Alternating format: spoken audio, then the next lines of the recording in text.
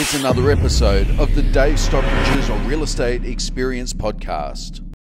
Well, the sun is shining, the birds are singing. I'm Dave Stockbridge from Real, and welcome to our Fluid Solar House studios. I'm joined today by Luke Robertson from Private Client Financial Services. Luke, thanks so much for coming in. Cheers, thanks Dave. Well, Luke is our expert on all things finance, and Luke, perhaps if you can just fill us in a little bit about what's been going on in the financial world just over the last few weeks.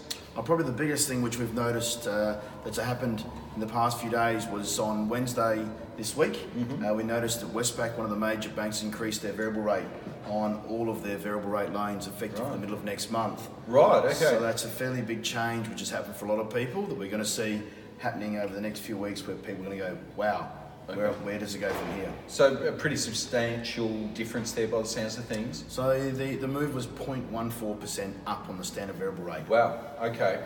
And so what would you suggest to those people might be a remedy to that, or what would be your next step if you were in their boots? So the biggest challenge we're going to have now is just waiting for those other banks to decide what they're going to do. So generally what does happen is one bank moves, the other banks will also follow down the track eventually. So that's your fear, is that now Westpac have made that move upwards, that the other big three are going to follow in quick step? Normally, yes, that would be the case. Okay.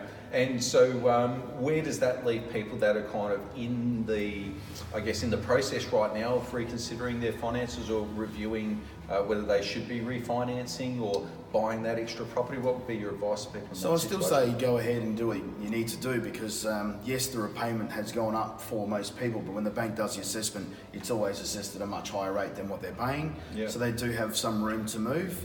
Just considering it fits in with their budget to make sure that it's not going to make too much of an impact for themselves. Yeah. The thing is, again, just to shop around and look at what is going to be the best loan for you. So sometimes it may not be Bank A, it could be Bank B, it could be Bank C. Yeah. It could be a bank that doesn't have any branches that could suit a client. Okay, so am I right in saying that if somebody wasn't completely sure about what might be the best direction for them, the best thing to do would be to get in contact with you? And very quickly, I understand you'll be able to put people's mind at ease and offer them a few options that are better suited to their particular predicament. Yeah, of course. The biggest thing that people don't know what they don't know. Yeah. So they're used to having that talk around a barbecue. Yeah. That they say, oh, I've done this. But what your friend may do may not actually suit your situation. Yeah. And that's the biggest challenge that people have. They think what he's doing is right for him. Yeah. He may not have 2 kids. He may not be looking to plan to buy an investment property. He may not have a big offset account. So those things where you're paying for all those bells and whistles may not actually suit your situation, because you're paying for something you don't need. And I guess different packages are going to suit different people in different vocations, different income levels. All of those things really need to be taken on an individual basis into account. So one of the things that's affected us recently is that we've noticed that there's been more than usual the amount of purchasers looking to buy that mightn't have all of their paperwork, documentation, residency status, visas in place. It looks like that's something that's come across your desk as well? So I guess the biggest thing which we've seen so far is tightening up from the banks in the verification of all the documents they want. Okay. They're delving into statements a lot further. Okay. They're looking to income and making sure everything's up to date. Yep. And again, they're just dotting their I's, crossing the T's, because they don't want to see people fail. Yeah. None of us do. So we want to make sure that everybody who's buying that property is not going to be in a position there's an undisclosed debt, or they do have excess spending elsewhere. Yeah. The last thing the bank wants to do is to go and take a property away from someone. So they're there to help. And again, hence those extra bits of information are to cover people. Do you think they're being a little bit more stringent since the Royal Commission into banking? Is that been? Yes. Yeah, you've noticed that they've Certainly. changed. Again, just making sure they're covering all those bases. Yeah. That's the key. And it's a matter of just going through, reading your statements and sitting down and having a good discussion with your mortgage broker to explain where your spending goes, to explain what you've got going on. Yeah. The last thing I want to do is do the wrong thing by a client as well. I want to make sure that we're putting into something that you can enjoy and share with your family. So there's quite the art to putting together an application for a loan. And I guess you being able to hear those stories from somebody directly, you're able to put them with the right lender that's going to look at their situation in the right context. Yes. And if you were just walking in to say your local bank, whoever that might be, and filling in the forms with whoever it might be behind the counter, perhaps they're not asking all of the right questions to find out exactly what is the best way to go. I guess the easiest way to look at it, if you walk into Bank A, you're going to get a Bank A loan. Yeah. You walk into your mortgage broker, you're going to have an option of Bank A, Bank B, Bank C, Bank D, Bank E. Yeah. And we're going to ask those questions that best suit you. Now, they're all going to be different. What Bank A can do will be different from Bank B and how much you may afford. So they all have their different rules and regulations in a regard that they're servicing that may suit people, where this bank might only give you this, but this bank might give you that 10 or 15 grand more because their criteria is slightly different to this bank over here. Yeah. So should people be locking in their rates now, perhaps because of this recent movement or this early trend of movement from Westpac, or what's your feeling, or is it too early to tell? So too early to tell. Okay. So to be honest, what we're seeing is the majority of our clients that we have might be hedging their bets at the moment. So they're taking a portion of their loan to be fixed and a portion of their loan being variable. Okay. Gives them flexibility to pay their loan down, but to say, okay, then I've locked in for this amount. And if the rates start to move up, I can then lock in potentially another portion of that variable rate loan. So they're looking at hedging their bets. Some people just want to go variable and just ride the wave. Some people are really conscious about their spending, will go ahead and lock their rate in. So we're getting a real big mixture. It's individual circumstance that suits their needs and what are their wants and goals going forward. Yeah, fantastic. And I guess finally, a short statement to summarise the recent market activity from your perspective. You're noticing in the loan market space, has it been busier or a bit quieter over recent weeks? So good question. If you said to me around about 6 weeks ago, I said it would have been very, very quiet.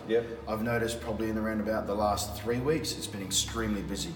Wow. Extremely busy. Do you know what's driving that, or is there any sense? So I think it's around that the uncertainty of where rates are going. Okay.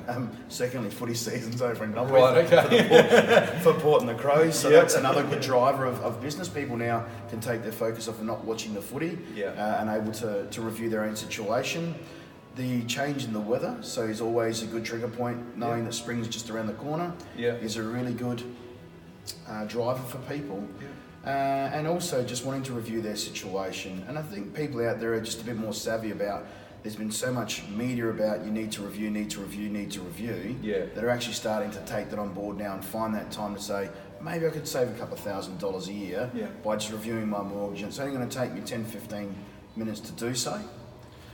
Well, if I was one of those people that have been listening to those messages, what might be the best way to do that with you? Would it just be a matter of picking up the phone, having a quick conversation, this is who I am, this is what I earn, this is my current situation? Sure. And how quickly could you get your head around what might be a good option for somebody like me, for instance? So if we just sit down, have a quick conversation over the phone, or some dot points via an email that I can send out to you, just some key points that I need to know, and say, hey, this is where you're at, this is what you've got, this is potentially what you might be able to save. That could, in an example, take me half an hour to go from phone call, do some research, come back and say we can do this, then it's going to come down to gathering all your personal information. So within half an hour, you could have that whole situation reviewed and have a strong sense as to what might be your best options. Be available, then we can sit down, have that conversation and really drill down on what might be the best option for you going forward. And just further on from that, so if we've gone through that process, you've made a recommendation, Bank C, they're the best bank for you. How long does it typically take for me to get myself out of my current mortgage and into and refinancing into a new mortgage? So generally around about 4 weeks is the time frame. So about the same as you would to buy. I guess the key is we've got to go through, gather the information, fill in the application form, grab a valuation of the property, then have the other bank to be prepared that you're going to discharge, signing documents, and off we go. So you're looking around about 4 weeks would be a standard time frame.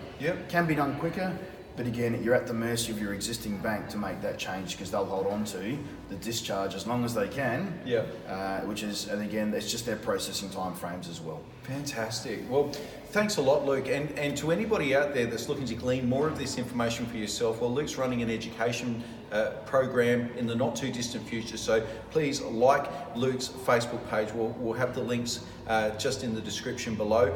Keep track of that, because in the coming weeks and months, there'll be I'm sure information that will help make and save people tens of thousands of dollars during their property journey. So thank you very much again, Luke, for popping in. Cheers, thank you. To our Fluid Solar House studios. I'm Dave from Real. Wishing you all that are out there looking to buy houses this weekend happy house hunting to everybody else. We look forward to talking to you soon. Dave Stockbridge's Real Estate Experience podcast is brought to you by the Influencers and Innovators podcast, proudly supported by Matthew Norris Visual Productions. I'm Dave Stockbridge. Thanks so much for joining us once again, and we'll look forward to speaking with you next week.